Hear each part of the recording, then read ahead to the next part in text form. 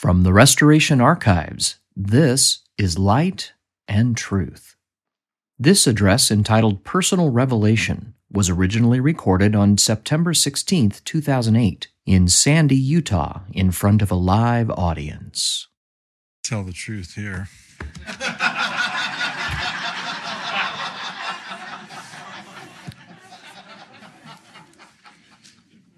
And since no one's paying me, no reason not to. Yeah, the other problem is this. In the Doctrine and Covenants, there's a mandatory statement. It's much ignored, but it's a mandatory statement. It says, so I have to talk loud. Pretend you're kissing your wife. Yeah, do Bob Dylan. Bob's always swallowing the mic. Yeah. Can you turn it up? No, because the house sound is that top microphone. The lower one is the recorder. Oh. Talk normal. Can you hear me? Can you hear me back there? All right. The other problem with treating you as if you were a jury is the mandatory statement in the Doctrine and Covenants, much ignored by us, but nevertheless the case, which says, if you receive not the Spirit, you shall not teach. I view that as mandatory. If you receive not the Spirit, ye shall not, as one of the prohibitions on what we ought to be doing. I'm always amazed at those who are eager to do this kind of thing. I am a reluctant draftee. I don't want to do this. I don't think I will ever do this again. Doug nags me to these things. And so I'm telling you that if he tells you I'm coming again, don't believe him, because I view this as a terrible responsibility. Anytime you're going to take up the subject of truth and you're going to speak, I think you have an obligation to do so by the Spirit. And if you don't, then the requirement is shut up. Just don't do it. We have this erroneous reading of the description given in section 138 about those that were called to be rulers. There's a parallel drawn between the statement in section 138 and the section, or the description given by Abraham in the preexistence about how Abraham, you were chosen. You were one of them. You were one of the rulers that were chosen before the world began to be a ruler. And we equate ruler. Well, in the Book of Mormon, the equation between ruler is teacher. Has nothing to do with position or rank or authority. It has everything to do with whether or not you teach. And so in the Book of Mormon, what Nephi says is that my brothers are always angry at me because I'm going to be a teacher and a ruler over them. Teacher and ruler are an equivalent. Abraham presided over a family. But Abraham learned great truths and he taught great truths, and he is distinguished as a consequence of the things which he learned and he taught. You can occupy a position of authority and never say one thing worth anyone remembering. And therefore, you are not, by definition, using the Book of Mormon, a ruler. On the other hand, you can be one of the least of the Lord's. I have heard, in fact, the most memorable statements I have heard in church meetings came from a stake president bearing testimony while talking about the David and Goliath incident in the Old Testament. Came from an elderly woman, widowed and in ill health, bearing testimony in a fast and testimony meeting. When I think about those talks that have affected me, that have enlightened me, that have enlivened me, it is the rule that they come from odd places, and it is the exception when I hear something like Hugh B. Brown's Profile of a Prophet that still resonates with me. There are talks, the greatness of which will endure forever. Paul on Mars Hill talking is still resonating in the world. You know, I don't know how you're going to get that up here, but if you got it here, I'd use it.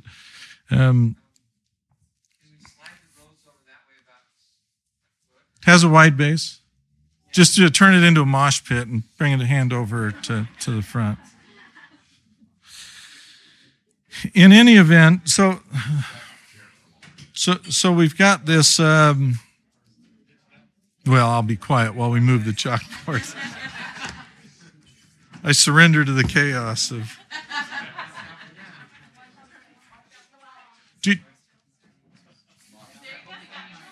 There it is. Just out of curiosity, do we have a marker and an eraser? Because it's a lot of trouble to go to.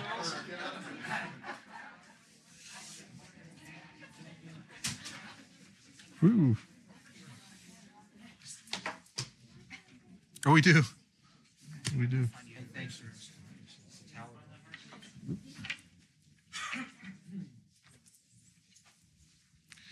Okay, I'm going to be wary of the microphone and try and stay close to it, but I can still reach part of this. So the obligation becomes, if you read section 42 and you read what the scriptures generally have to say about the subject, the obligation becomes, if you're going to say something, to say it by the Spirit. And so I'm hoping that the trip to and from the airport, the soccer game that I've had to go to, and the fact that when I leave here, I am in a hurry to get my daughter and get her to the pet store to buy the frozen pinky mice for her pet snake, and then get her to her babysitting appointment at 6:00 will all come together somehow happily, and that I can forget about that while I'm here. It's a corn snake. It's a corn. Have you seen her corn snake? It's this pink, light colored. It's a pretty snake, as snakes go. But in one of the latest offerings, in the by the way, all of this bears on a subject that we'll get to, but you have to triangulate in if you're gonna say something meaningful.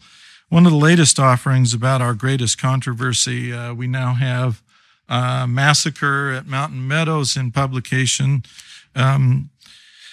We have listed, everyone refers to this as Turley's book when it was coming out, but listed in order of priority, the authors are Ronald Walker, who's an independent historian and writer of Latter-day Saint history.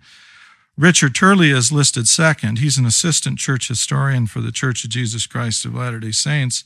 And then Glenn Leonard is listed as the third author, as the former director of the LDS Museum of Church History and Art. It was published, or it is published, by Oxford University, carried by Deseret Book, and it was the intention that it be published by Deseret Book in order for the book published by Oxford Press, to bear the imprimatur of independent scholarly approval on the book and not be something that is simply an apology. But when you go back to the acknowledgments portion of the book and you look at who all was involved in getting this into print, he references colleagues in the family and church history department and other departments of the Church of Jesus Christ of Latter-day Saints and Brigham Young University, traveled to many library archives and other historical institutions, and they list all of them that they went to, and it is formidable. And they give special thanks to all of those from those various church institutional sources who participated in this information gathering and give credit to them. Then they thank the professionalism of several editors, and they list the editors, many of them inside the church or Deseret Book, but then they also thank an editor from Oxford Press. They thank others at church headquarters of Brigham Young University who gave countless hours of assistance with their various skills and knowledge, including, and they give a 1.5-page list of names. These are names that are involved in doing the review, and included among them is Dean C. Jesse, who is working on the Joseph Smith papers. And then they also thank the skills and knowledge of archivists, librarians, historians, and others, some of whom reviewed and provided information or critiqued the manuscript And included among them are some very interesting names like LaVonna Fielding Anderson, Richard L. Anderson, Sharon Avery, Lowell Benyon, Ed Firmage, John Groberg, Steve Robinson, John Welch. He's ubiquitous. Okay, you can't get anything into print without John Welch's name appearing somewhere. And then there is thanks given to doctors who helped them and to others who were scholars that looked into it. And pages of names. Richard Bushman's name appears, John Carmack's name, Sherry Dew, Ronald Esprin, Amon Moss, Corey Maxwell. Well, Corey and Karen Maxwell. My suspicion is Karen did more than Corey did, but that's just my suspicion. Jan Ships.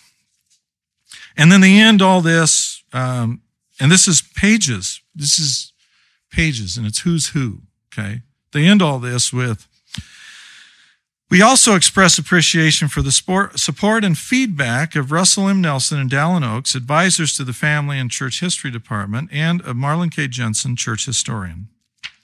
So, I assume, therefore, that this is a very deliberate book. This is a very calculated and intentional book. And that the words that appear in this have been weighed carefully in the balance and chosen in order to have an effect. Okay, let's accept that as a given for a moment. Go read the acknowledgments if you would like to check that and reach your own conclusion. There are precious few things which appear in this book, Massacre at Mountain Meadows, which touch upon the subject of revelation or visitations. I think I can read all of them to you. I may have missed some because I just finished the book a few hours ago and may not have been as deliberate as I went through it as they were in preparing it, but I think these are the quotes. This is talking about the primary villain responsible, ultimately, the only one that will be executed for the crime of murder of over 120 people at Mountain Meadows. This is Brother Lee. During missionary tours to Illinois, Kentucky, and Tennessee, Lee said he beheld heavenly visions, contested with evil spirits, and defeated other Christian ministers with strong, inspired words. Although at first timid and inexperienced before a congregation, he soon believed he was transformed by a higher power. My tongue was like the pen of a ready writer. I scarcely knew what I was saying, he reflected after speaking to a congregation for an hour and a half. I grew in grace from day to day, he said. So, beheld heavenly visions, contested with evil spirits, defeated other Christian ministers with strong, inspired words. It's from page 60. Beginning on page 65, there's another source they quote at some length, speaking also about John D. Lee on the subject of inspiration and the Spirit. Thomas D. Brown wrote an extended passage in his diary that accused Lee of having an, quote, abundance of dreams, visions, and revelations, unquote, that he used for his own purposes. Brown believed the actual source of Lee's information was more ordinary. Quote, he listened behind a fence to brothers Peter Schertz and William Young, who were talking of his immeasurable selfishness, and he repeated it next meeting as having read it from a sheet let down from heaven before his eyes, unquote, Brown claimed. Then there was the incident in which Lee, thinking he was temporarily out of favor with Brigham Young, his adoptive father, was troubled over whether he would get the appointment to be the U.S. Indian farmer, which was a governmental position, and Brigham Young was at the time the governor. And so as the governor and as his adopted father, he could make an official appointment. And Lee was sweating over that because it meant an income for him. And Brigham Young, sure enough, did make the appointment, which gratified him because he knew he was not out of sync with his adoptive father. And again, this is from page 66. When Lee learned of his appointment, he wept, not because it satisfied his ambition, he said, but because it allowed him to continue to serve. He later said that several days before Young's letter arrived, quote, an angel of the Lord stood by his bedside and talked about these and many other things, unquote. Now, are you picking up a pattern yet about how spiritual phenomena are being dealt with, since we're confining it exclusively to Lee in this account, and since Lee will ultimately turn out to be filled with all manner of wickedness and chicanery. Well, after he had led the early abortive attack and personally become involved in the surrounding of the immigrant wagon when they were dug in the fracas that ensued and the bullet fire that was going on, he got hit several times in his clothing, but he did not get injured. Then a couple of Mormon communication bearers, Wilden and Clues, arrived. The incident occurs, this is set out on page 172, in this way. And this account, by the way, will you'll want in your own mind to juxtapose this account with Willard Richards' statement about why he escaped Liberty Jail without any injury, and what some people believe that possession of the temple rights do for you. But that's not mentioned, but keep that in mind. So reading now on page 172, at one point, perhaps after getting bullet holes in his clothing, well, undoubtedly, because that's the point. I mean, he has the bullet holes, but this is between dashes. So it's just to remind you that we've got that background. At one point, perhaps after getting bullet holes in his clothing, Lee had told the Paiutes that the bullets of the immigrants would not hurt the Mormons the same as the Indians. Seeing Wilden and Clues, the Paiutes decided to test Lee's claims. They demanded that Wilden and Clues should put on Indian attire and run unarmed past the immigrant train within easy range of the rifles to a neighboring point about 100 yards distance. It may have been the same route Jackson's brother took when he was shot. The two white men concluded that they would have to take their chances in doing what the Indians demanded or risk being killed by them. So they ran amid a shower of bullets from the immigrant camp and reached the opposite point in safety. The men then returned to the Paiute camp, where they were heartily cheered for their bravery after their perilous run. Soon, said Clues, we were hailed from a ridge on our left. We looked around, and there stood John D. Lee. Lee told the Indians to return to their camp, pacifying their feelings by making explanations to them, then sat down to talk to them. Well, we get that. And in the context of this book and this treatment, and given the fact that the focus of the tale is upon the what's the worst crime committed in the history of the church, this is the first words, this is the preface. On September 11th, 1857, Mormon settlers in southern Utah used a false flag of truce to lull a group of California-bound immigrants from their circled wagons and then slaughtered them. When the killing was over, more than 100 butchered bodies lay strewn across half-a-mile stretch of an upland meadow. Most of the victims were women and children. The perpetrators were members of the Church of Jesus Christ of Latter-day Saints, aided by Indians. It makes no apology for the church's involvement. It exposes it. It limits the damage to those who were locally involved in perpetrating it, and doesn't gloss it over. It's a very raw, candid description, including of the killings themselves.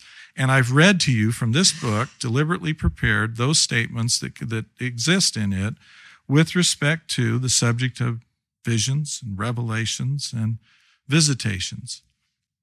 And so, if you are going to form an opinion about how we regard the subject of visitations, and this is the latest statement from all of the gathered, powers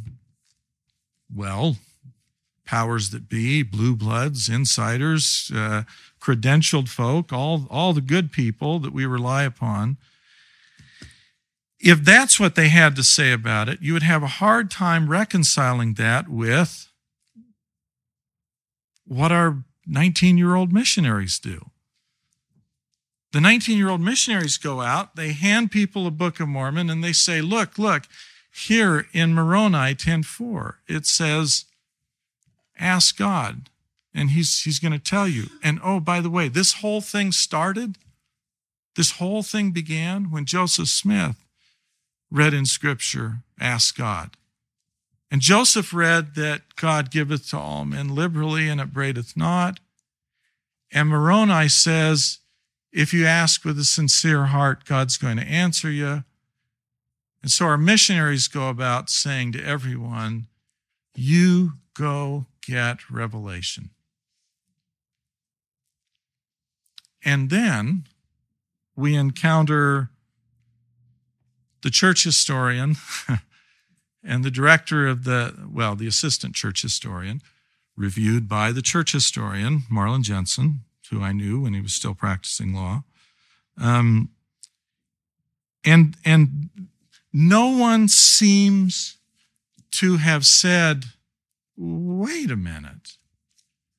For a church whose bedrock indispensably remains, the presence of the Spirit, and for a church who, in order to expand, requires those that would like to join to go ask of God and get an answer to prayer, ought we not to do something more with the passing mention of revelation than to simply confine it to the guy who gets executed for the crime, the guy who led the charge that created the problem, the guy who shot someone and we had to now cover it up because white men were involved in this incident, and if the immigrants got out, the immigrants were going to spread the word of that?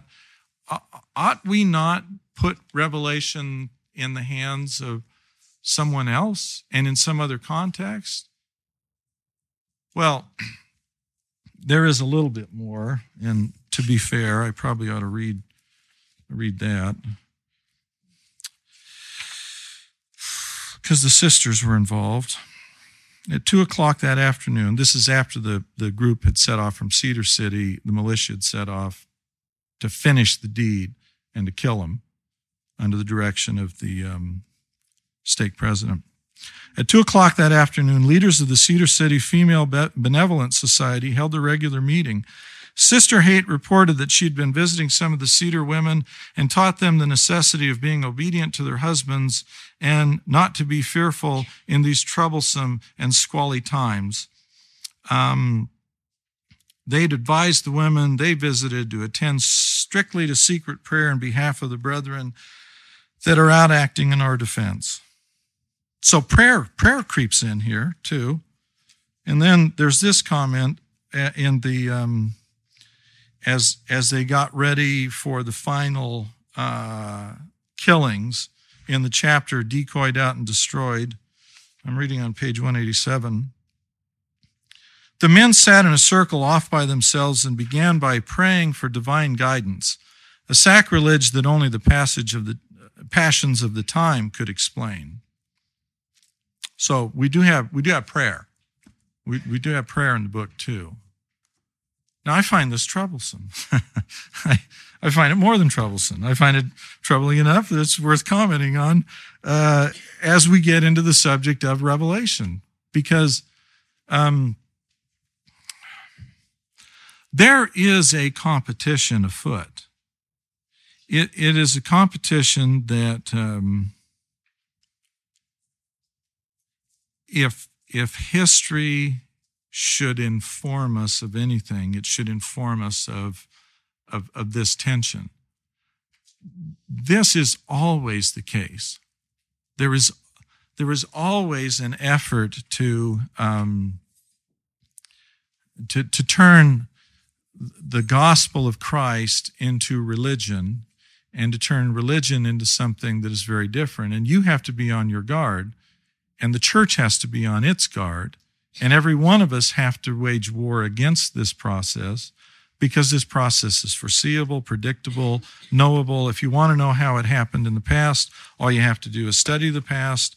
I was surprised in reading. I watched the soccer game. Okay, I did, but there were timeouts. I don't know what they did to bring that little girl into that crumpled ball off the. I mean, it didn't look like that, but the girl that kicked her was rather big. And then we had halftime. And so there were long periods when I was reading this just a few hours ago. Yeah. In any event, this is the book I'm wading into at the moment. It's the latest in the Hugh Nibley collected works, Eloquent Witness, Nibley on Himself, Others, in the Temple. And some of this stuff struck me. This, a publication of the Neal A. Maxwell Institute for Religious Scholarship, Hugh Nibley and Associates, LLC. See, there didn't used to be Hugh Nibley and Associates. Tom, the next generation of LLC'd up, and printed by Deseret Book Company. So there's hope. I mean, there's happy news. This squeaked through. Let me read you. I mean, these two books came out at virtually the same time. They were hot on the shelves when I walked in and took them off a few days ago. This is Nibley in an interview that they've published, and so here we go. And the two marks of the church I see are, and have been for a long time, these: a reverence for wealth and a contempt for the Scriptures. Naturally, the two go hand in hand. We should call attention to the fact that these things we are doing are against the work of the Lord. There is one saying of Joseph Smith I think of quite often. If the heavens seem silent at a time when we desperately need revelation, it's because of covetousness in the church. God had often sealed up the heavens because of covetousness in the church. And now the church isn't just shot through with covetousness. It is saturated with covetousness. And so the heavens are going to be closed. We're told we don't get revelation if we put our trust in money in the bank. Well, okay, what do? Well, that's answered a little later in the same book. If you seal the heavens up because you're covetous, then this is a description of what happened in the Christian church.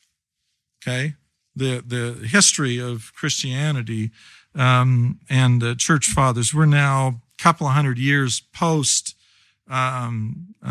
Christ and into the era when the apostles are gone, and we've got a limit on ongoing revelation. So here, I'm reading from page 127 here. When the church lost revelation, it had to turn to another source for guidance, and so threw itself into the arms of the established schools of learning. The schoolmen, as one of them expressed it, took over the office and function once belonging to the prophets, and once in power, guarded their authority with jealous care, quickly and violently suppressing any suggestion of a recurrent inspiration.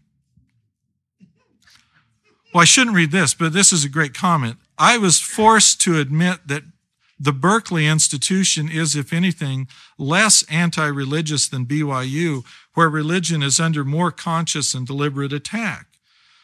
But I do not for that reason hold my BYU colleagues culpable. They cannot help themselves. By its very nature, the university is the rival of the church. Its historic mission has been to supply the guiding light which passed away with the loss of revelation, and it can make no concessions to its absolute authority without forfeiting that authority.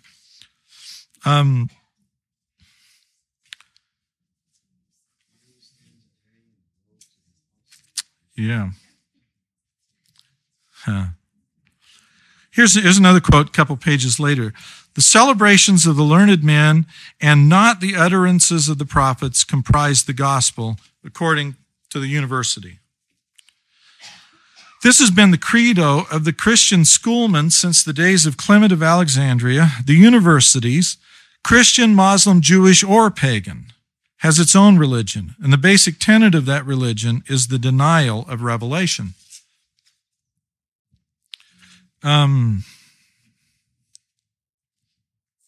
then he quotes from C.S. Lewis. I'm not gonna read that, but in any event, so there's hope because this is some of the same folks. I'm sure I didn't look, but I'm sure Jack Welch's name's in here somewhere too. You can't get it out into print without him appearing here as he does in the other one. So there is hope. There's perhaps some schizophrenia, but hope nonetheless.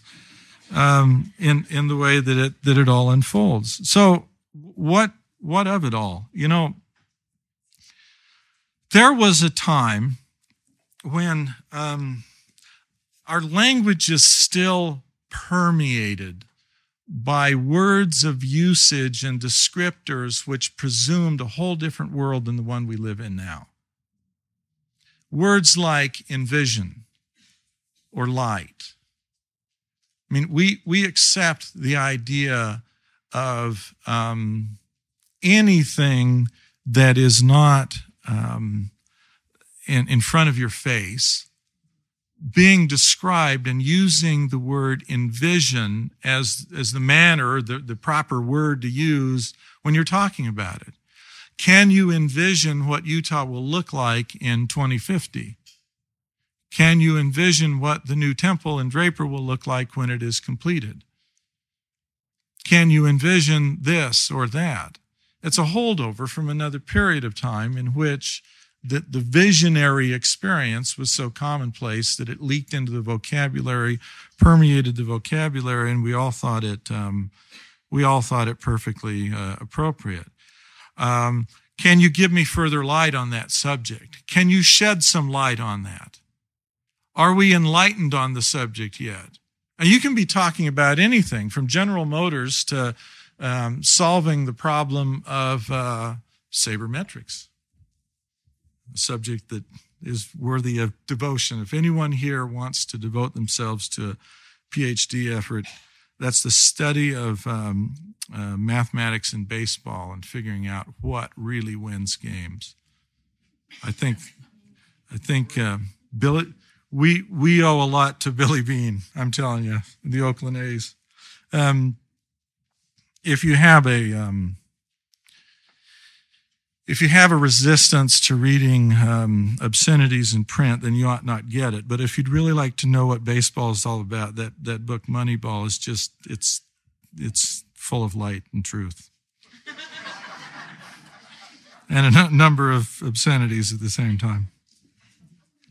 So then we encounter Joseph.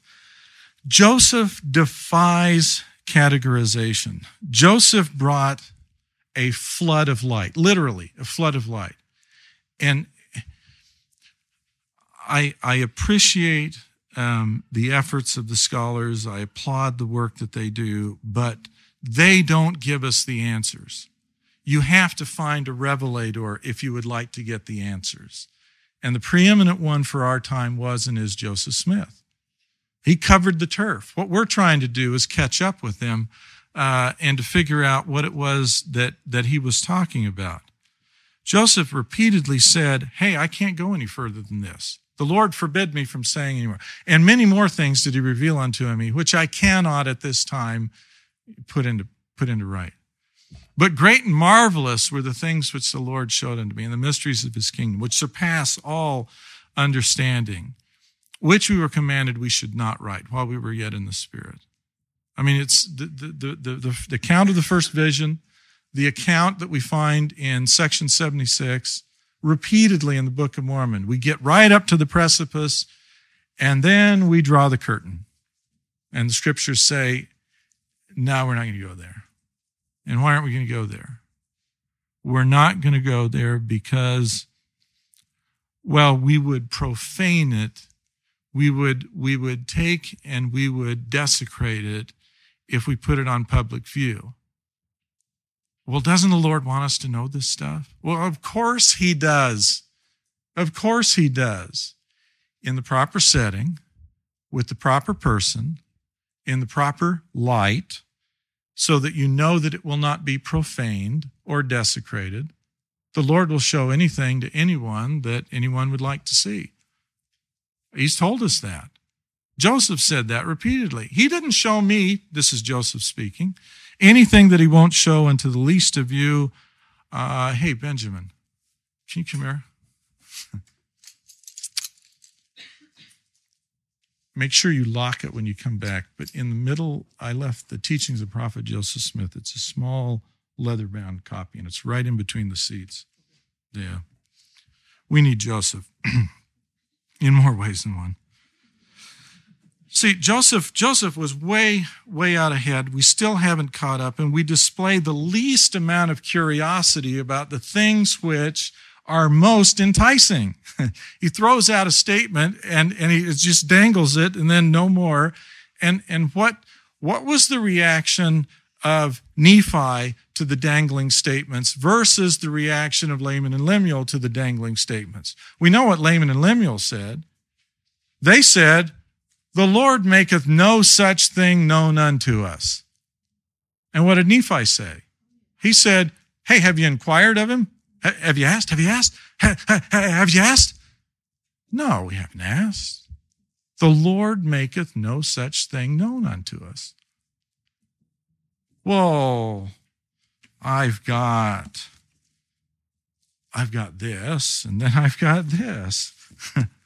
Now, you be careful. You be very careful. In the Encyclopedia of Mormonism on the subject of Revelation, one of the great precautionary statements there is the devil. The devil's going to crop up and mislead you. I noticed that on the, it was the 20th anniversary, I think. It may have been the 25th anniversary because that was in the intro. I didn't keep that in mind. To a news article on KSL this last week, we had a repetition of the woman who threw her children off of the 11th floor and killed them, and then she jumped off and killed them, and then the brother-in-law to the woman, the uncle to the children, giving his explanation of how the husband, his brother, her husband, was Jesus Christ and was God the Father, and that because he had died, that the family had committed mass suicide to be with him again. And can you imagine the faith that took?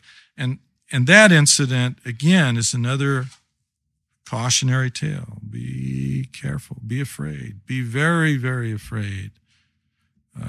Revelation, you could be John D. Lee. Revelation, you could throw people off a balcony. Be very afraid. These are not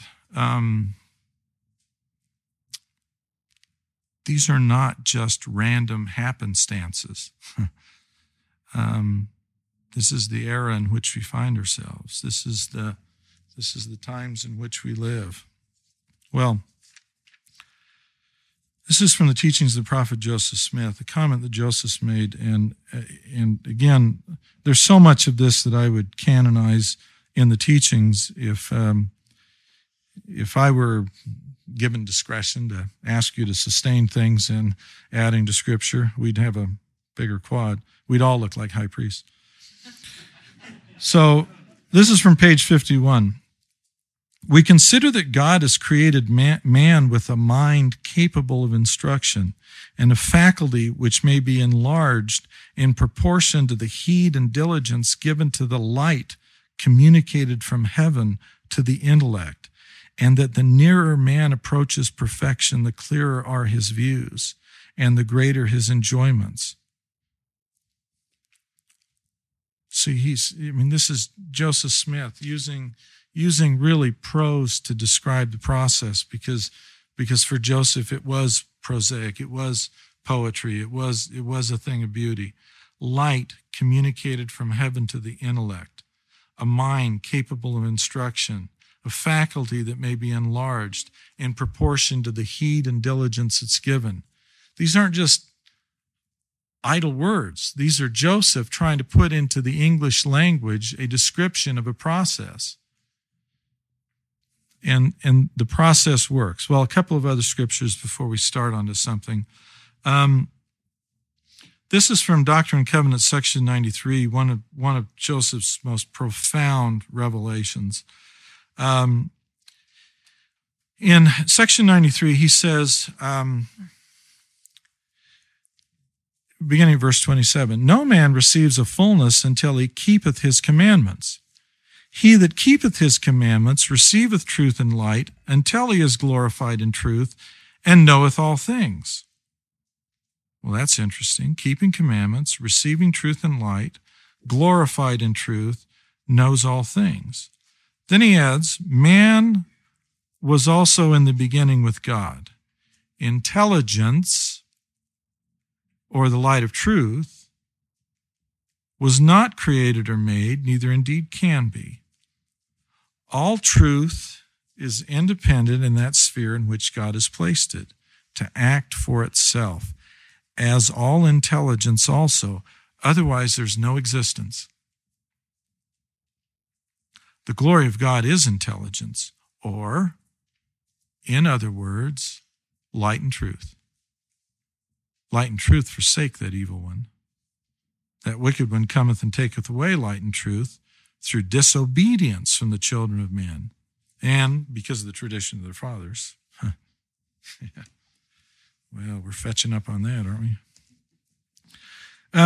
So we've got these interesting statements, and there's this notion that there is some relationship between keeping commandments on the one hand and receiving truth and light on the other hand.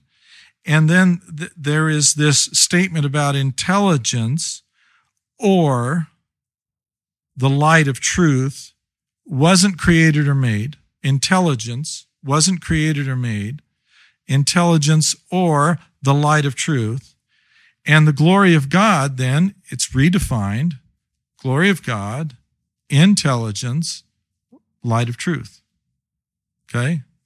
In two separate statements, in verse 36 and 29,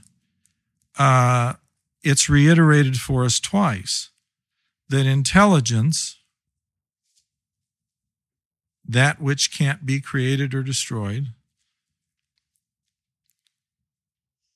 and can't be created or destroyed, intelligence, is light and truth. Light and truth. Co-equal with God. Now that's an interesting statement, because here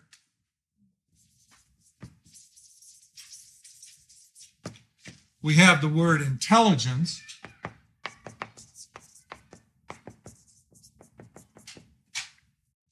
and it appears here in the singular. When you go back to Abraham chapter 3,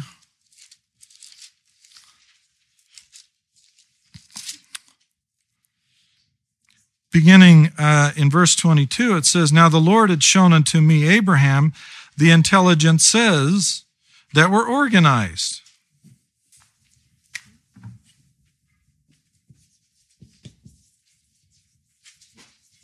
Now we've encountered something that has a plural to it. And in Abraham chapter 3, when it talks about the plural form of this, the intelligences that were organized before the world was, among all these, there were many of the noble and great ones. He stood among those that were,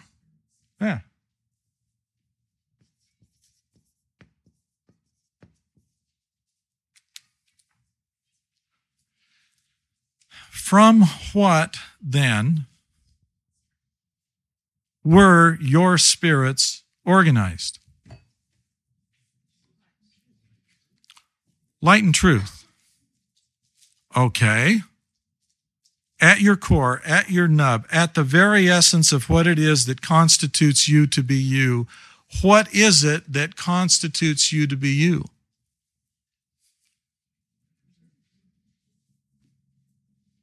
Light and truth. There's another place where, where a description is given of the Lord, Christ, in the preexistence. In the beginning was the Word. Now that's an interesting thought, that word. So what you have at your core is light and truth or intelligence, which is what? The glory of God. God the Father. You're derivative from him. He is the creator or the organizer. But what he created or organized you from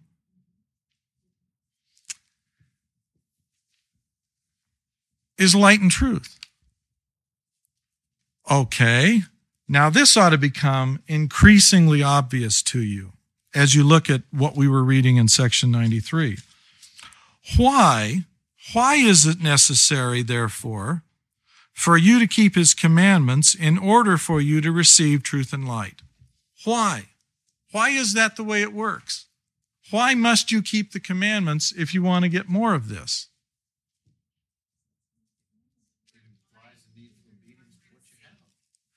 Exactly. We're trying to harmonize ourselves with him. We're trying to get back to him. We're trying to get ourselves aligned correctly so that when we resonate in the same way that he resonates, we can pick up on things that are not pick-upable in the absence of that resonance. We're trying to get in harmony with God. So what are the commandments? What use are they?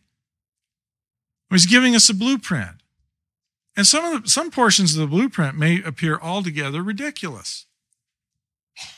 We're supposed to do them anyway. And why are we supposed to do the things that may seem even ridiculous anyway? Because at your very core, you know if it comes from him. And you know when you're getting light and truth from him. There is never a futile act.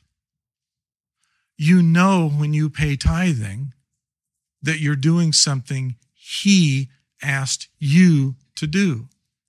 And you know what? If it involves a sacrifice, you know all the more by that sacrifice. This is what Joseph was trying to get across in the lectures on faith. Would you like to know God?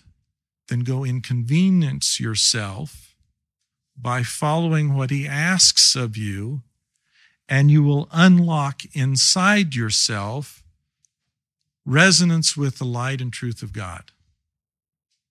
And it's an unfolding process. It grows. Well, you got to go back to 50 for that. It grows, let me find that, which is really also borrowed from the Psalms, or Proverbs, rather. That which is of God is light, and he that receiveth light and continueth in God receiveth more light, and that light groweth brighter and brighter until the perfect day. Proverbs 4:18 has a similar thought, but it's a dynamic. It's a dynamic process. It involves your, again, we're victims of our time, your interface with God. Let's see, another 500 years and the gospel will be perverted by computer terminology. But the way you link up to God, see, there it goes again, is by this mechanism of obeying the commandments that he's given you. And it's never futile, and it's never superfluous. It's how you, as a being at your core made of light and truth, know that you're pleasing God. In the lectures on faith, Joseph said you had to know that the sacrifice that you were making was pleasing to God. How can you know that? You can know that because in your core, you have light and truth. That's why I read the quote a few minutes ago. the nearer you come to God and the more obedient you are, the more heed and diligence were the words that he used in that statement. The more heed and diligence that you give, the more correct your understanding will be. Well, why is that the case? Because you are enlightened, because you are enlivened, because you are drawing closer to him. One of the great descriptions of how Christ did what he did, in addition to 93, is in section 20 of the Doctrine and Covenants, beginning at verse 21. Wherefore the Almighty God, and by the way, since we're not in church, you could actually get your scriptures out and read along.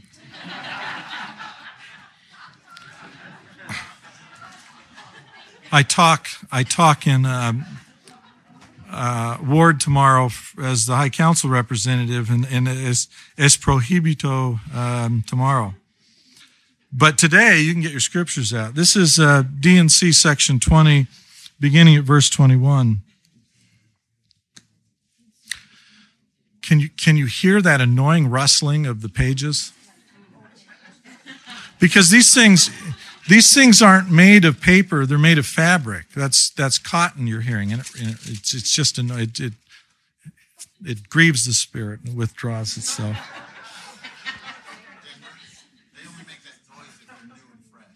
Oh, yeah. Yeah, some of mine won't.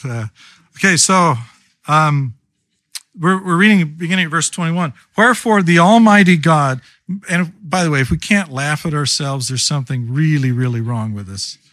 I mean, if we take ourselves so seriously that we can't look at and say the most comedic thing on earth is a Mormon trying to live his religion, then you miss the point. I mean, we do not attain to perfection in this life.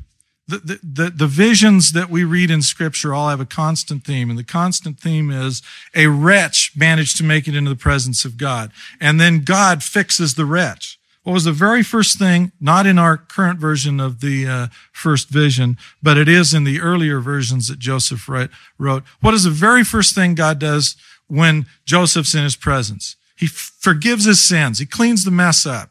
Joseph, you're a wretch. Let's fix that. Okay. Now you can endure my presence.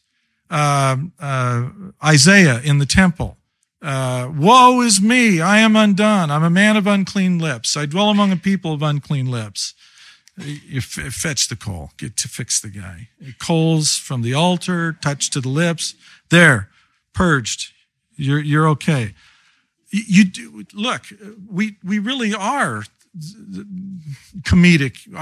Our religion promises the fantastic. It promises the perfection of us frail, messed up, insecure human souls. We get hungry, we get thirsty, we get tired, we are vulnerable, we're subject to pain, we're going to ultimately die, every one of us. We have infirmities and they progress over time. What about us can possibly be perfected? And you look at it and say, I can't detect a thing. Oh, wait. There is one thing. You can be perfect in your desire. You can hope for it. And for God, that's enough. As long as you make the kind of sacrifice that he would like to have you make preliminarily. And we're talking about that at this point, and we're reading from verse 21 of D&C section 20, where it says, Wherefore the Almighty God gave his only begotten Son, as it is written in those scriptures which have been given of him. He suffered temptations, but gave no heed unto them. He was crucified, died, and rose again the third day and ascended into heaven. See, he suffered temptations, but gave no heed unto them. Turn back to D&C section 130.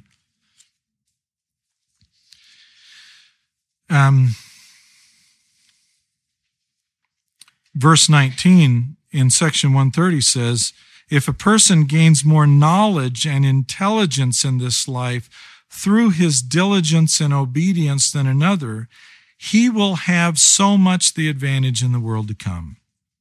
Well, that's what Christ did. Christ gave no heed to the things that were pulling him in the one direction, and he gave strict heed to the things that were enticing him to the other direction. And he obtained, as section 93 explains, a fullness of that.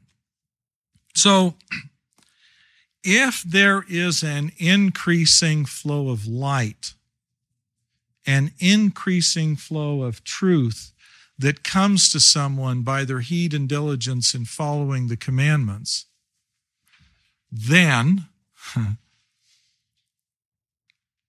that seems like a fairly simple formula for someone to follow if they're interested in obtaining further light and knowledge. There was a time when all of these words crept into our language and their usage in our common vernacular became popular, when everyone simply assumed that we all were in contact with the mystic, with the mythic, with the forces that were around you. Everyone simply assumed that was the case. There was a way of describing the phenomenon, and the way that the ideal was reduced to words was by using the concept of a third eye. Well, why that? Well, it's because physically your eyes are the source that light gets into you. You perceive light through your eyes. So if you're going to collect light from somewhere else, two things are essential. The first thing is you have to realize that it's there, and then you have to be willing to see it. Well, it was a fairly common thing because people weren't as well educated as they are now. They weren't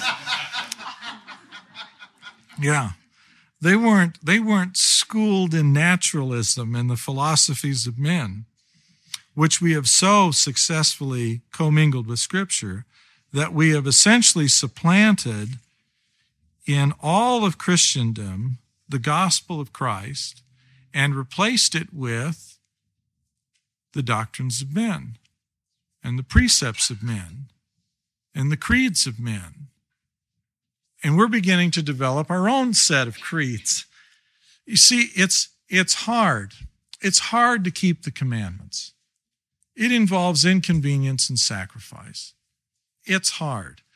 And for some folks, in a trial and error kind of way, it's like riding a bicycle. And when you start riding a bicycle, you get bloodied elbows and bloodied knees, and you make mistakes, and it's unhappy. But you know what? You can write a PhD thesis on riding a bicycle without ever getting on a bike or ever suffering an injury. Well, isn't that interesting? Because that's essentially the trade-off that we've made. That's the trade-off that Christendom made. And that's the trade-off that is rapidly advancing right now. I mean, why would Satan ever change his agenda? Why would he ever invent a new tool if the old one works perfectly well? If I can use the sexual appetite of men to destroy a David, well, why not just bust that thing out all the time and aim it at whoever happens to promiscuously get in front of me? In that context, the word means randomly, and it was a pun. In any event, why invent a new way of corrupting the truth when the old way has been so entirely serviceable? When the Jews returned from the discipline of Babylon, they learned the wrong lesson. And they became sophisticates in the Babylonian system of thought, which, as Lehi would tell us, was necessary because they were the only people that would kill their God.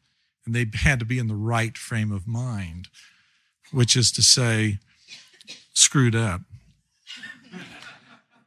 in order to be willing to kill their God, because no one else would do it. It takes a lot of learning to really be in hell. Because the gospel of Christ beckons people to become childlike and to become simple. That's not to say the gospel is simplistic, because it comprehends all truth, and it involves light, and it involves everything that is, everything that was, everything that is, and everything that will be. And there are enormous surprises along the way. The gospel of Christ ought to be a delightful process of discovering new things all the time. Well, at a time when people understood this idea that you could take in light, that it was possible to tune in and to receive information. And by the way, this information was so readily available that you just had to be sensitized to the awareness of its existence and the willingness to look into the matter for you to begin receiving it, whether you were Lutheran or Calvinist or involved in folk magic. In fact, folk magic largely grew out of the idea that you can tune into these things. This has been a war that has been waged and waged successfully, and it's my own people that did it. I'm just the Scottish Enlightenment and my ancestors. They just, David Hume and the gang. They won. And whether you know it or not, your minds are full of that crap. And Joseph Smith he was carefully selected at the time that he came, at the end of one epoch.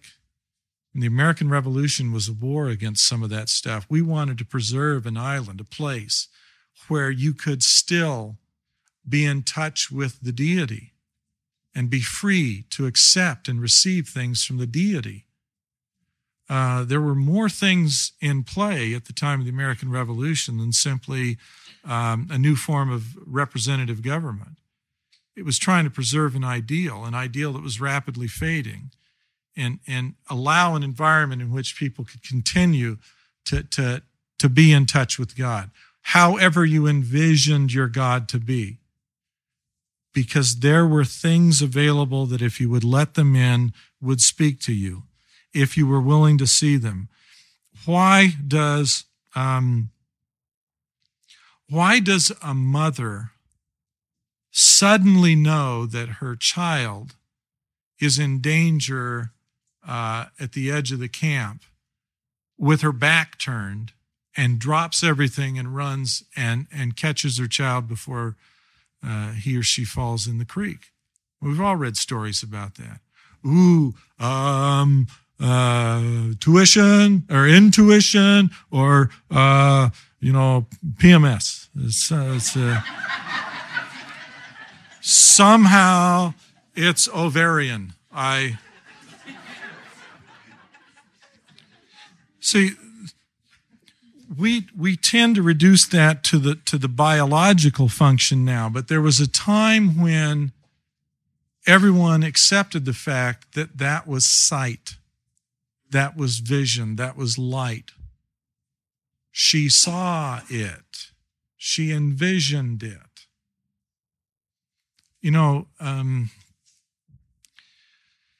You do fall down and you do scuff your elbows and your knees when you learn to ride a bike.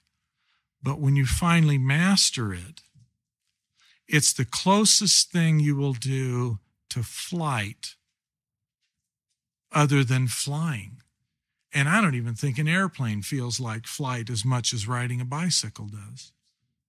I'm so converted to the principle that I own 4 Harleys and I fly about on them. Yeah, it's cost me a few tickets, that flight.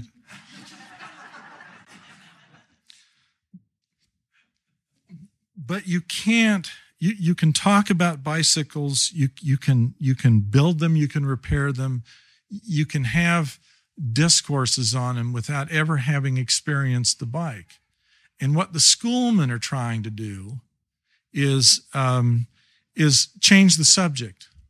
The subject ceases to be that sensation, that wonderment, that childlike experience of getting in the seat and running down the road and leaning as you propel yourself under your own strength into something that nearly replicates flight itself and changes that into something that can be controlled and bona fide, and we can credential it, and we can give you a bachelor's of bicycledom, and we can give you a master's of derailers. Now we're getting even more specialized because it's not simply the bicycle as one component. At the master's level, we're talking derailers. And if you would like to go on to and graduate to axles, well, that's a PhD. And so we never encounter the vision. We can fill libraries up with crap, talking about it, and never do it.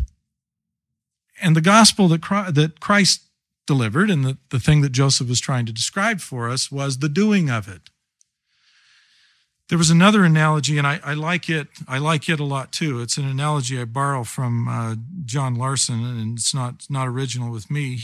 He likens it to the launch pad that's built down at Cape Canaveral, where we have this enormous infrastructure, and it's all kept and preserved and polished. But if you never fly anything out of it, then all you've got is a launch pad. The gospel of Christ was designed to be a launch pad. One of the unfortunate things about launching is you melt a bunch of stuff and you make a mess. I mean, anytime you fire one off, it gets kind of ugly for a while. And of all things we Mormons would like to be, it's orderly and punctual and uniform. We would hate to have the mess, the chaos, the disaster of, we all remember John Page, right? And we got a section in the Doctrine and Covenants about Page, and he's the guy with the peepstone, the seer stone that got rebuked for having visions because it came from the wrong place. Well, we learned the wrong lesson from that. The lesson from that is not that John Page got misled and had a false revelation using a peepstone that gave him bad information. The message from that is spirits were afoot. Now let's weed them out. Let's figure out which ones are bad and which ones are good, but let's stay in touch with them. Let's keep the dialogue going. Take that stone and take a hammer to it. Go find some others. Because as far as I know, John Page is the only one, other than Joseph in this dispensation, who claimed to have contemporaneous revelation using a seer stone. Although I'm sure there were others, they aren't published. Well, yeah. The whole idea, the idea of the crystal ball, or crystal ball gazing, the Urim and Thummim, these things, they're traditions, they're echoes, they're found everywhere, and they're based upon the truth. Well, look,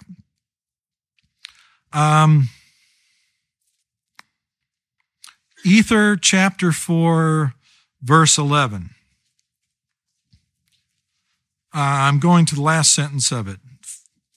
Ether 4, verse 11. For because of my Spirit he shall know that these things are true, for it persuadeth men to do good. And whatsoever thing persuadeth men to do good is of me. For good cometh of none, save it be of me. I am the same that leadeth men to all good. He that will not believe my words will not believe me, that I am. See, he that will not believe my words will not believe me. It's a real simple test. Did the words you heard originate from God? You should be able to tell that. You should be able to say, sitting and listening, I hear God in that. And then whoever it is that's speaking, it doesn't matter if she's an elderly widow. It doesn't matter. It doesn't matter if he's a stake president. It doesn't matter. You have to hear him in the words that come. And then it ceases to be the woman or the man who is standing in front of you, and it becomes the Lord. And the person is simply, good for them. They resonated with him, and they caught on to something. Turn back to Moroni chapter 7. It's the same thing. Moroni chapter 7, verse 16. For behold, the Spirit of Christ is given to every man. Wow, now there's another thought. Spirit of Christ.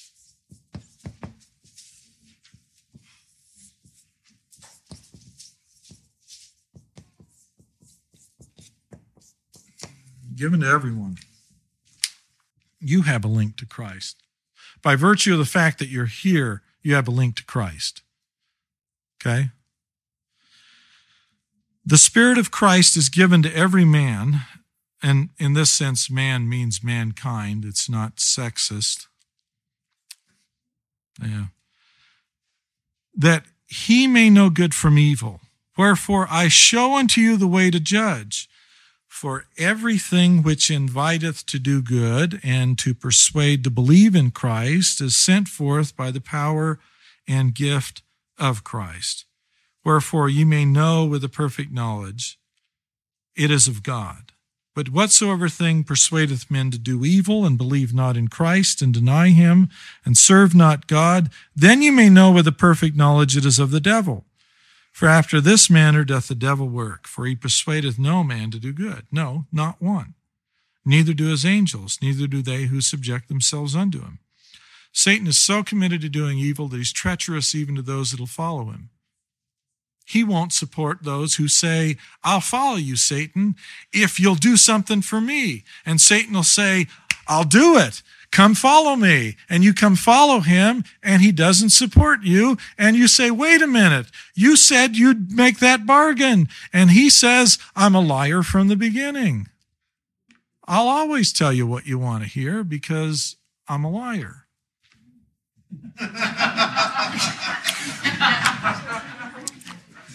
Change your phoneme there. Yeah, he is unreliable. He doesn't even support those who follow him, as the Book of Mormon makes the point repeatedly with those who, after having followed him and succeeded in bringing others to apostasy, are not sustained by him.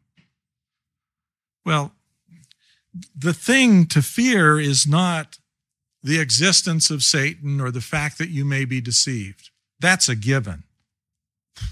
Turn on your TV. I don't know. Do Toyota trucks really get that mileage? I mean, you're being deceived every time Wall Street has your attention. The glitter, the glitz, the garbage they're trying to sell you.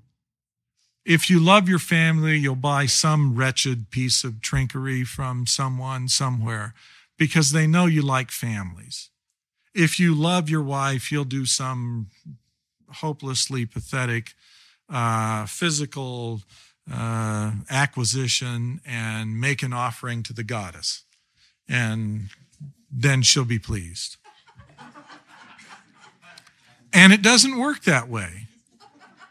Because if you come bearing rings and trinkets and you're a jerk, she's going to see right through the rings and the trinket to the jerk. It's just, they're not fooled. Hollywood says, hey, trick them this way, and, you know, we've got Viagra for the elderly. It could work out.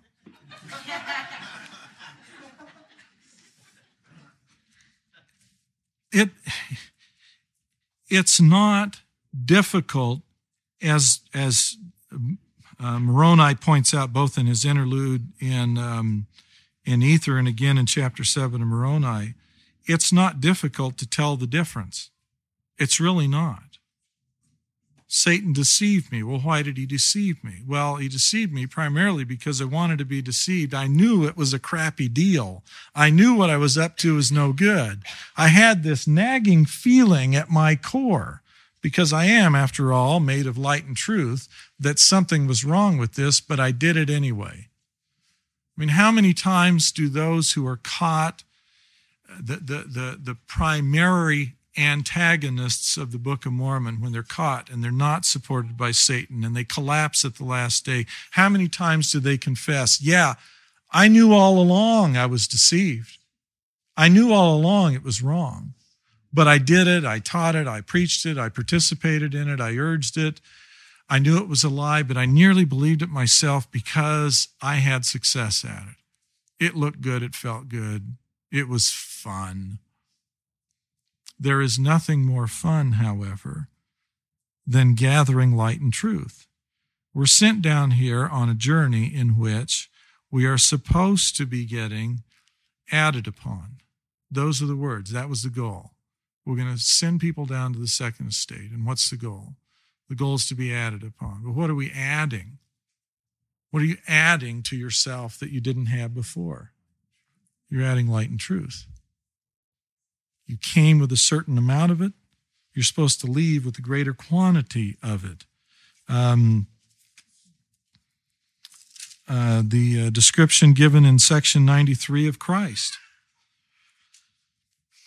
I, John, bear record that I beheld his glory. This is verse 11 of section 93. His glory as the glory of the only begotten of the Father. You're just going to have to do your best with this. I'm going to leave that up. We've got this idea that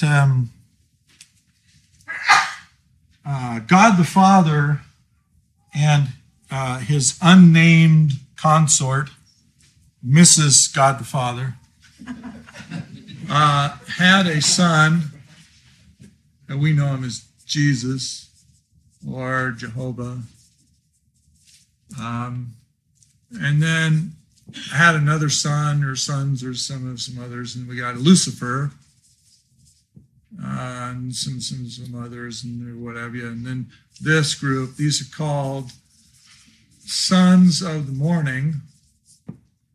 And then there's this birth order, and eventually we get down to the rabble that we were among. And that picture is this linear development of the family of God. If you read very carefully what we find in section 93, there's another picture.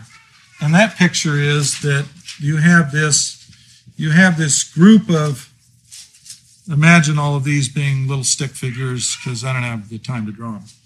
You have them all, and I think I can read you something on this.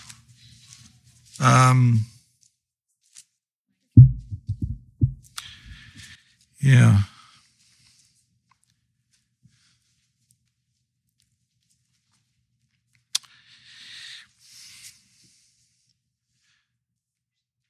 This is the manner after which they were ordained, being called and prepared from the foundation of the world according to the foreknowledge of God, on account of their exceeding faith and good works.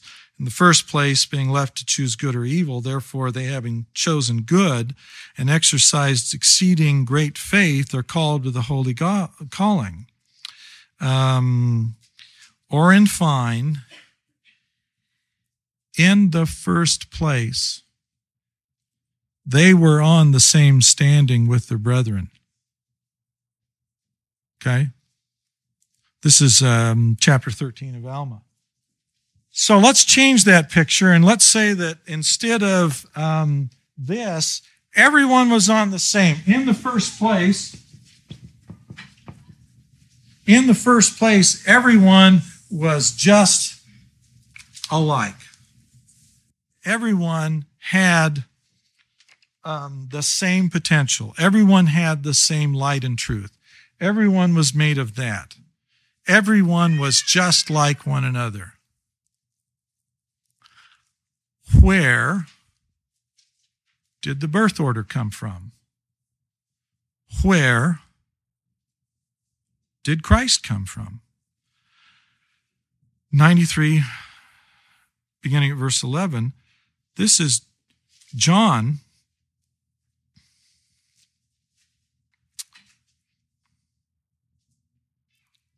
And I'm starting at verse 11, but we'll back up in a minute. And I, John, bear record that I beheld his glory as the glory of the only begotten of the Father, full of grace and truth, even the Spirit of truth, which came and dwelt in the flesh and dwelt among us. Okay, this is him. He came and he dwelt here.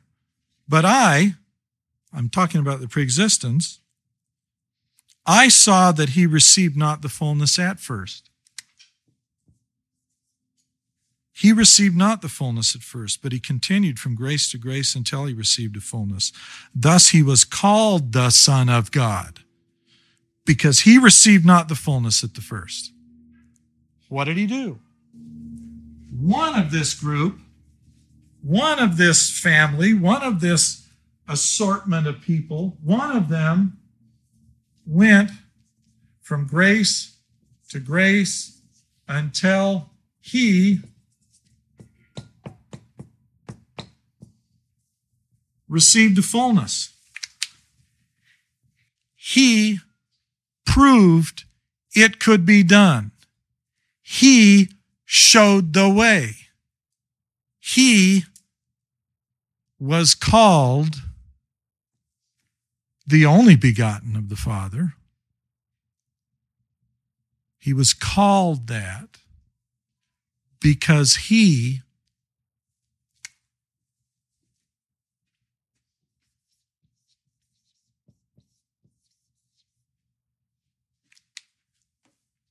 embodied the Word of God. Would you like to know what God the Father's Word was? Look at him. Look at the only begotten. Did you make it without him? No, you didn't. You didn't make it here without him. Christ proved the Word of the Father by the things which he did. As a consequence of Christ doing it, some few others, in turn, were also able to rise up. And they became sons of the morning. You see, the picture that we get in D&C section 93, coupled with Alma chapter 13, is different than the picture that you sometimes pick out or get described for you. Look at verse 30 of section 93. All truth is independent in that sphere in which God has placed it, to act for itself, as all intelligence also. Otherwise, there is no existence. Did Christ exist? If Christ existed, he had to be free to choose for himself. This had to be a voluntary act on his part. He had to be willing to receive the light and truth. Believe it or not, we're all just talking about the same thing. This is just about personal revelation. All of it is. And it's about how you receive light and truth. Because we're acting out again here what we acted out once before. And the process is the same here as the process was there. Although here it's coupled with a lot of illusions that are guaranteed to make you progress whether you want to or not. It's coming.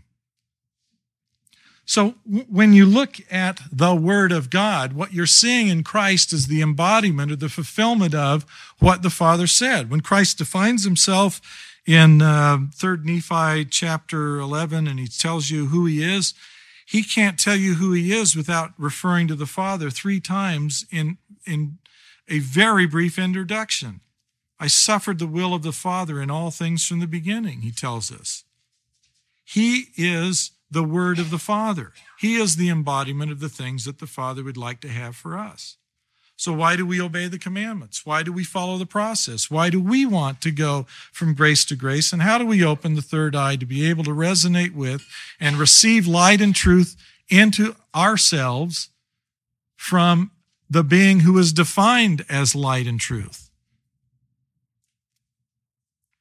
Well, I read another book just a few days ago.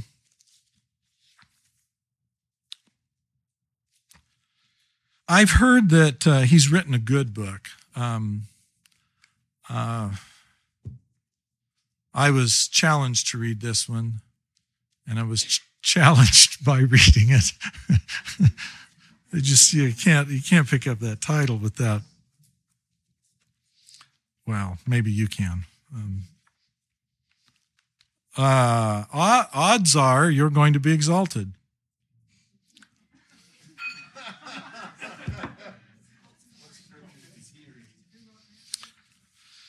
Well, he's got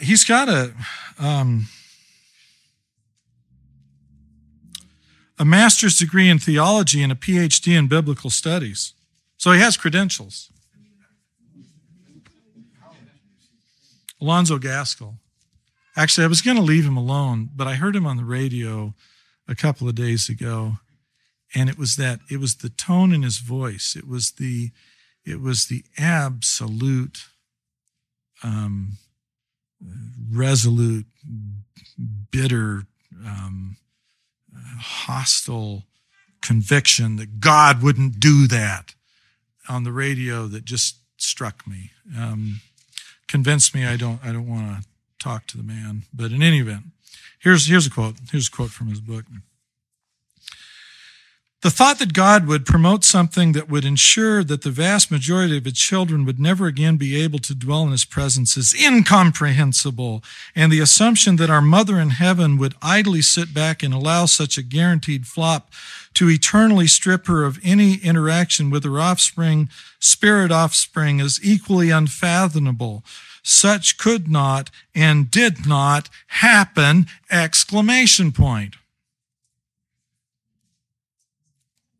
I couldn't contain myself, and I wrote, why? You see, nature tells us that of all the male turtles that are born, precious few of them are ever going to survive long enough to reproduce.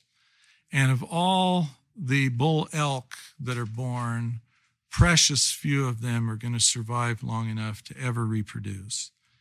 And he's made the cataclysmic leap of presuming that all children who die under the age of 8 are promised something other than the celestial kingdom, which is what the scriptures say that they're promised. They inherit the celestial kingdom. He's leapt to exaltation, which is a different kind of life within the celestial kingdom. And he does some math calculations based upon the millennium, based upon the number of children. Infant mortality tells us will die before the age of 8. And the city of Enoch and people who are unaccountable because they're mentally impaired, which I presume would include most of the faculty of many of our learned universities.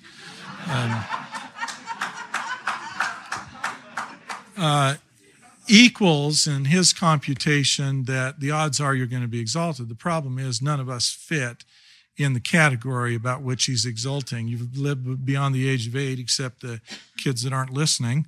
And you're well, I'm just going to say you're not retarded. I need to at least hesitate on that point. I don't think you're mentally impaired, although some of us are.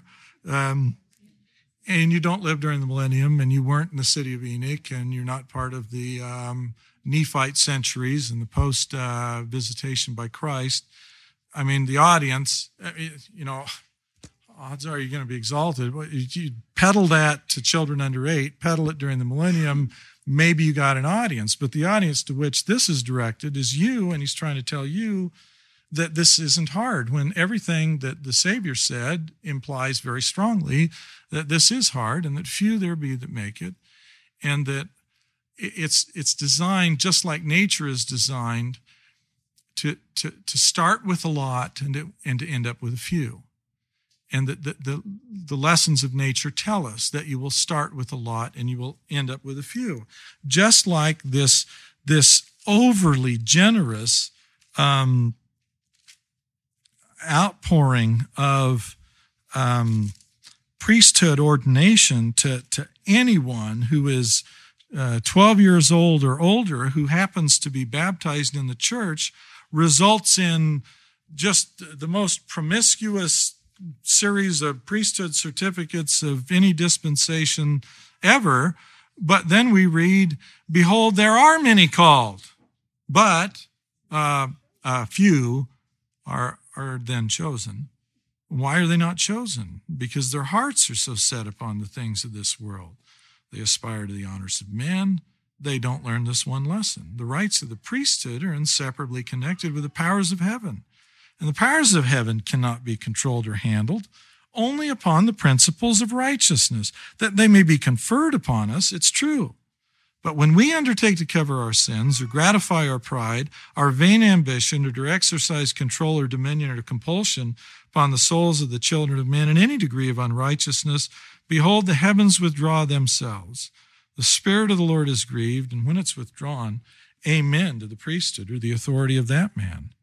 See,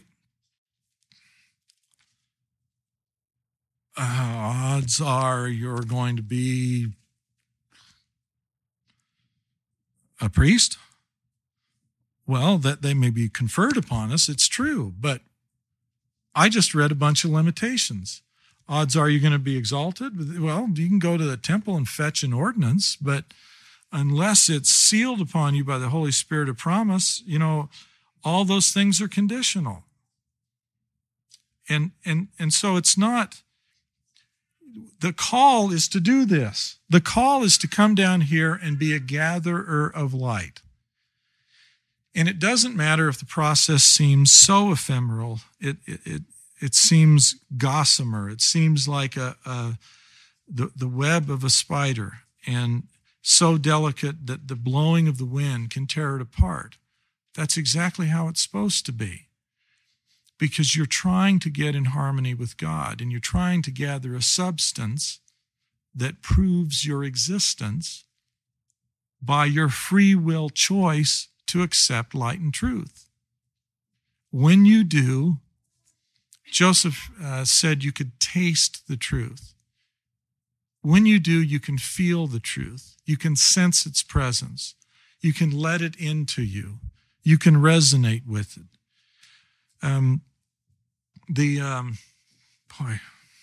We're not going to get to stuff, and I have to go buy frozen pinky mice.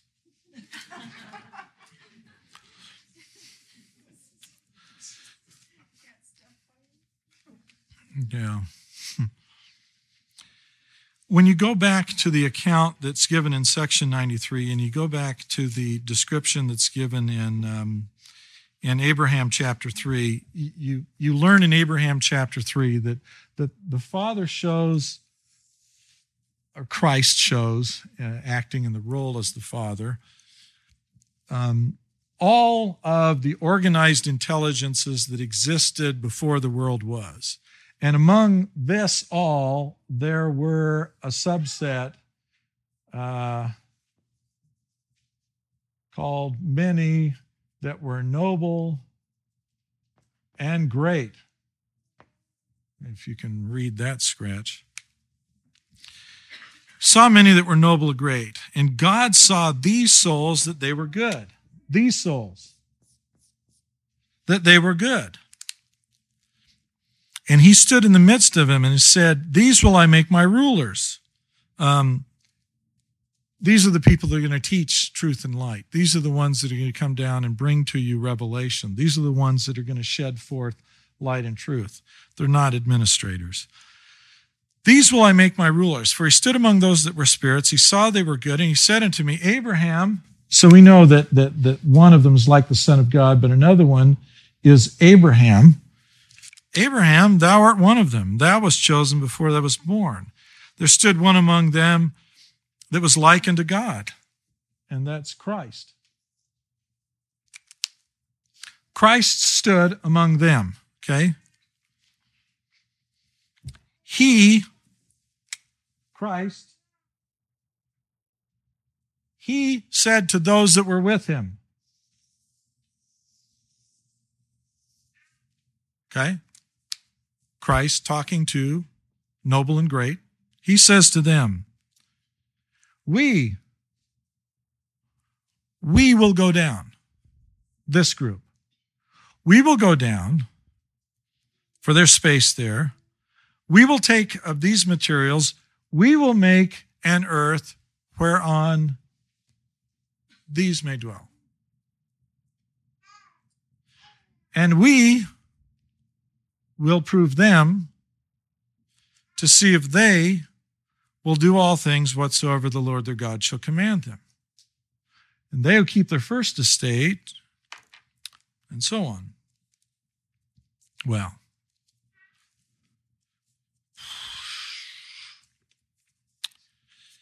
this is from the teachings of the prophet Joseph Smith, from page 375. Now, says God, when he visited Moses in the bush, Moses was a stammering sort of boy like me. God said, thou shalt be a God unto the children of Israel. God said, thou shalt be a God unto Aaron, and he shall be thy spokesman. This is Joseph, I believe those gods that God reveals as gods to be sons of God, and all can cry, Abba, Father. Sons of God who exalt themselves to be gods even from before the foundation of the world, and are the only gods I have a reverence for. It's Joseph, just in the middle of a talk, saying that there's a group who exalted themselves to be gods even before they were born. And all of them can cry, Abba, Father. Well, Abraham served as the prophet leader of a little tiny family. We read about him now and think him big cheese, but at the time, he led a badly fractured family and presided over a small group. His apparent one public ministry in Jerusalem resulted in him getting run out of town. From then on, he ministered only inside his own family. Abraham, while he had a fairly interesting career in a varied climate and managed to get to sit on Pharaoh's throne because he taught some things about the heavens and ingratiated himself to Pharaoh, not the least of reason was his wife and her beauty, went on to lead a relatively private life in a family. In a family. And we all call him the father of the righteous. Christ's largest audience was in all likelihood the group he spoke to at the temple in Bountiful after his resurrection. During his mortal ministry, in all probability, even in the temple, he didn't have as big an audience as he did at the temple in Bountiful. Perhaps as he hung on the cross, as the crowds were gathering to attend the festivities at the Passover in Jerusalem, more people passed by him and wagged their tongue at him in his final state of making the sacrifice, but we don't know that. The folks who the scriptures identify as being most clearly noble and great are people that really didn't have much more responsibility in life than every one of you have inside your own family.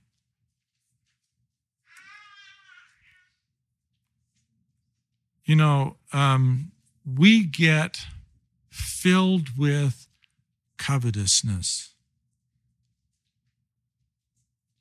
because celebritydom has come to Zion. And and I mean this in all sincerity, I do not intend to be a celebrity, and it's one of the reasons why I don't like talking at these things.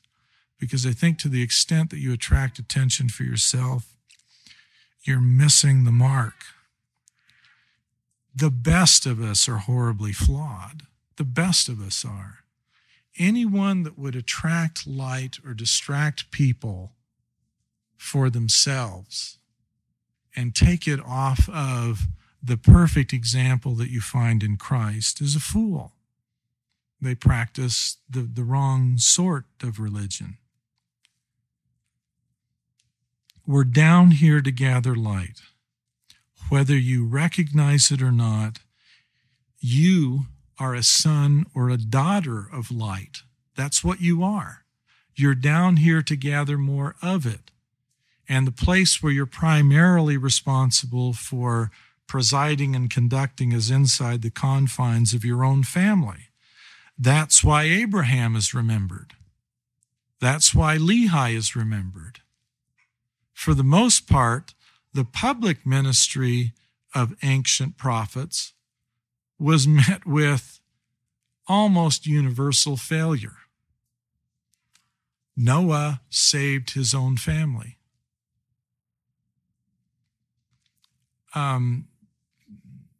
You rarely find a prophet or prophetess, and they are in Scripture as well, who succeeds in their own lifetime.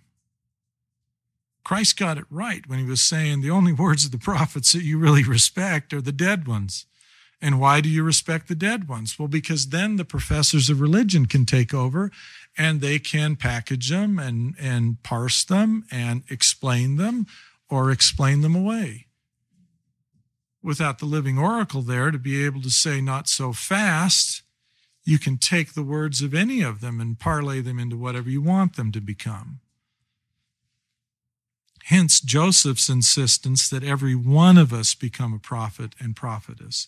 Every one of us get in touch with the things of the Spirit. Every one of us receive what is out there in the way of light and welcome it into yourself. Vessels of light.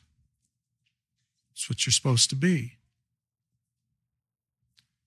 You know, it's very basic.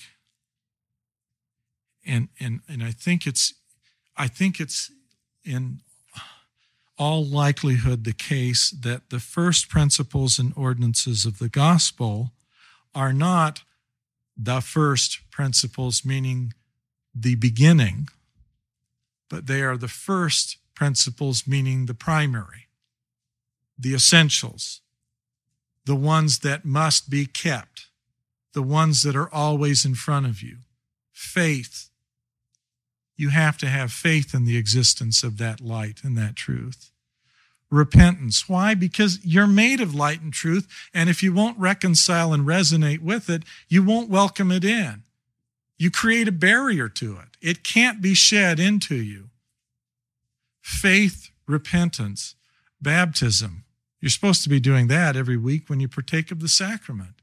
That ordinance that Christ celebrated repeatedly with the Nephites over and over. He's taking the time to do the sacrament. And we're supposed to be taking the time to doing that. And then after you've had faith, and after you've repented, and after you've partaken of the sacrament or received baptism, then what happens?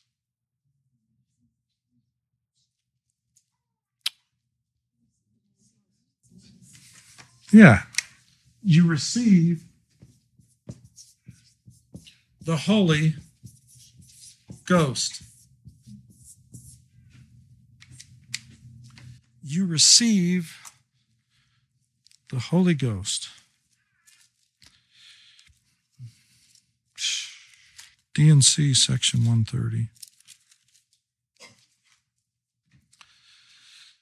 The Father, this is verse 22, the Father has a body of flesh and bones as tangible as man's, the Son also.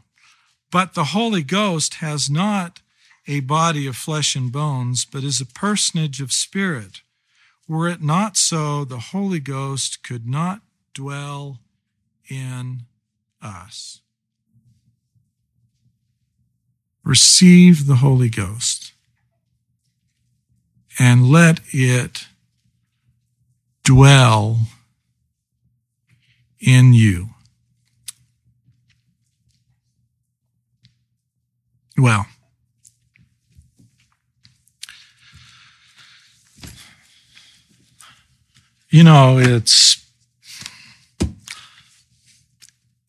I don't know if the odds are you're going to be exalted or not, but I can tell you that the way in which that will happen, if it does happen, is going to be through, unlike the way in which Revelation is portrayed in the latest offering by the powers that be, as something perverse and something that only the nutcases engage in.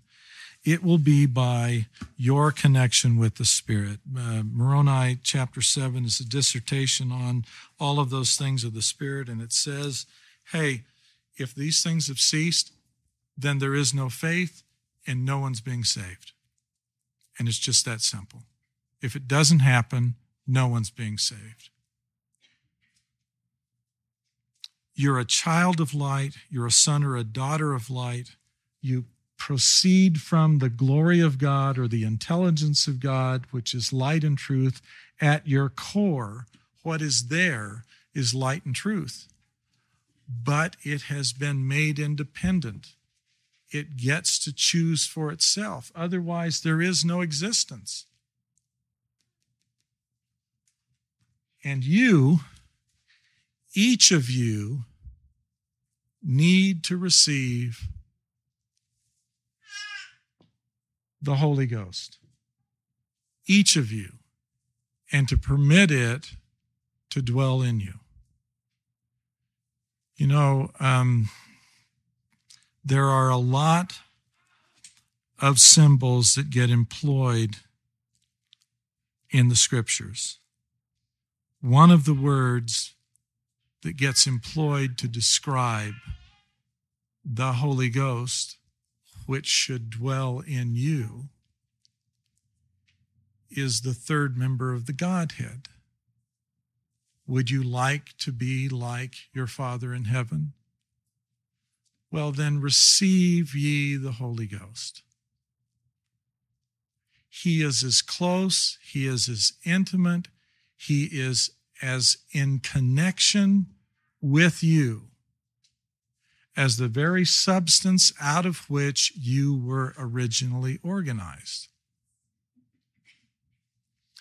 If you would like to be in touch with him, keep his commandments. Follow him. You're not, even if you do your best, you're not going to do a very good job. But the Scriptures talk in terms of your sincerity. Those who keep all his commandments or seek earnestly to do so. We're doing things wrong, even the best of us, that we don't even know are wrong yet, because we haven't got that much light and truth yet.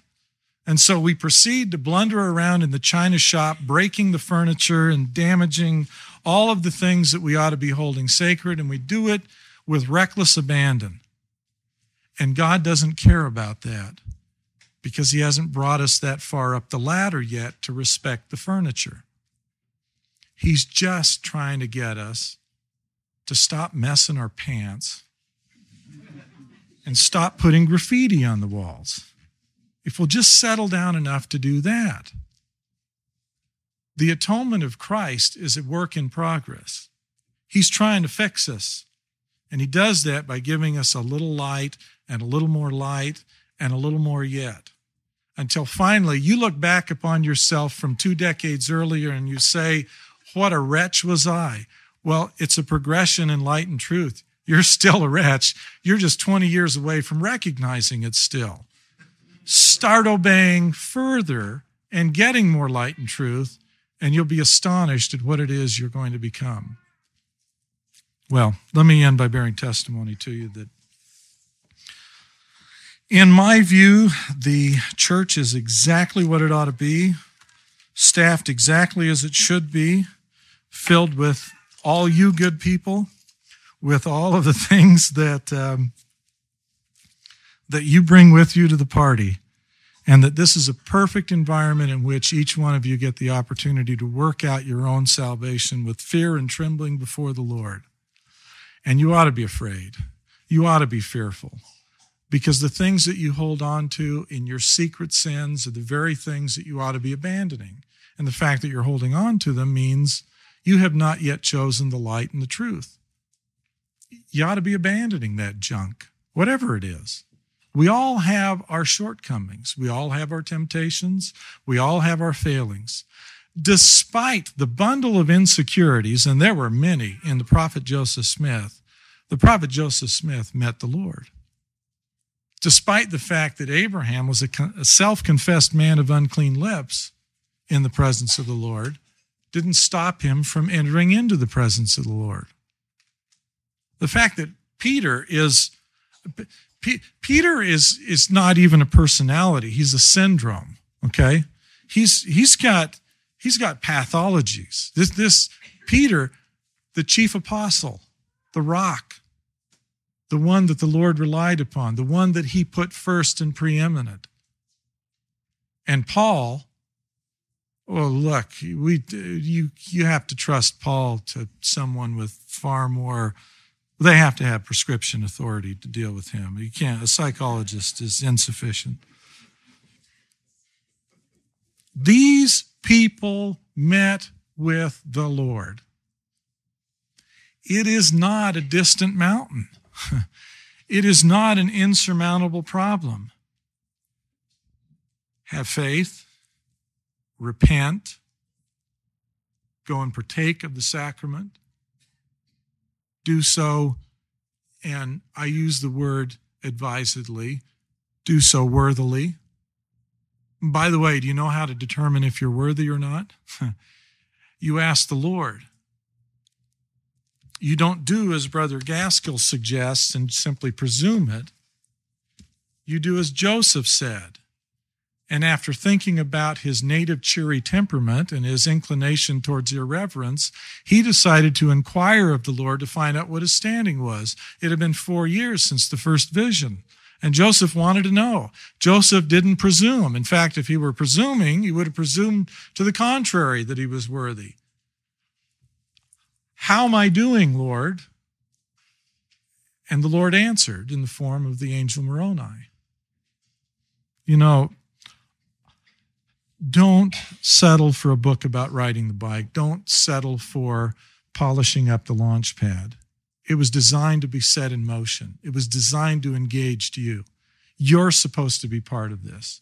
The prophetic history of all that we read needs to come down to and be embodied in you and your life. You have whole generations of people that went before you, and you have people that are coming after, whose faith, just like our faith in the preexistence, was stimulated by the Word of God embodied in the life of Christ. You have people looking upon you and having faith as a consequence of what you're doing. You're called saviors on Mount Zion, not simply because you trek to the temple and you fall asleep during the endowment. You're called that because all of those that went before and all who come after have an investment in your life. You are the source of faith. You are the source of light for many. Live your life as if you're on stage, because believe me, you are. There are people who are being redeemed as a consequence of the investment that they have in you. A failing, flagging, despondent ancestor is being buoyed up by the example you set. You have no private moments, and you have no private sins. So stop holding on to them. For goodness sake, they're not only being shouted on the rooftops in the day of judgment, they're being shouted on the rooftops right now. This is only the illusion of privacy. Everything you do is on display, which is why it is so important that you be one who gathers light and truth. You be one who is open to receiving these things, which God offers liberally. Liberally. However perverse that may be in political terms in Utah, that's a descriptor of God. He spends money like a Democrat with the federal budget when it comes to giving you light and truth. God giveth liberally. Deficit spending doesn't matter. He gives liberally. So where's the impediment? The impediment is that we lack the faith to bring ourselves into harmony with perfect perpendicularity to the earth, because as long as you're in sympathy with the earth, you're out of sync with heaven. You have to get perpendicular to it. You have to draw a line between you and it. And when you draw a line, that's one of the reasons why we have gravity. That's one of the symbols that God gave us in this life. If you can walk, you're walking around teaching a lesson about getting in harmony with God to yourself. All things testify of Christ. They all do. And I bear testimony of him. In his name, amen. We hope you've enjoyed this presentation by Denver Snuffer. For more information, including complete transcripts of all of Denver's lectures, please visit restorationarchives.com. If you would like to hear more Light and Truth, please take a moment to subscribe. Just search for Light and Truth in your favorite podcast app. Thanks for listening.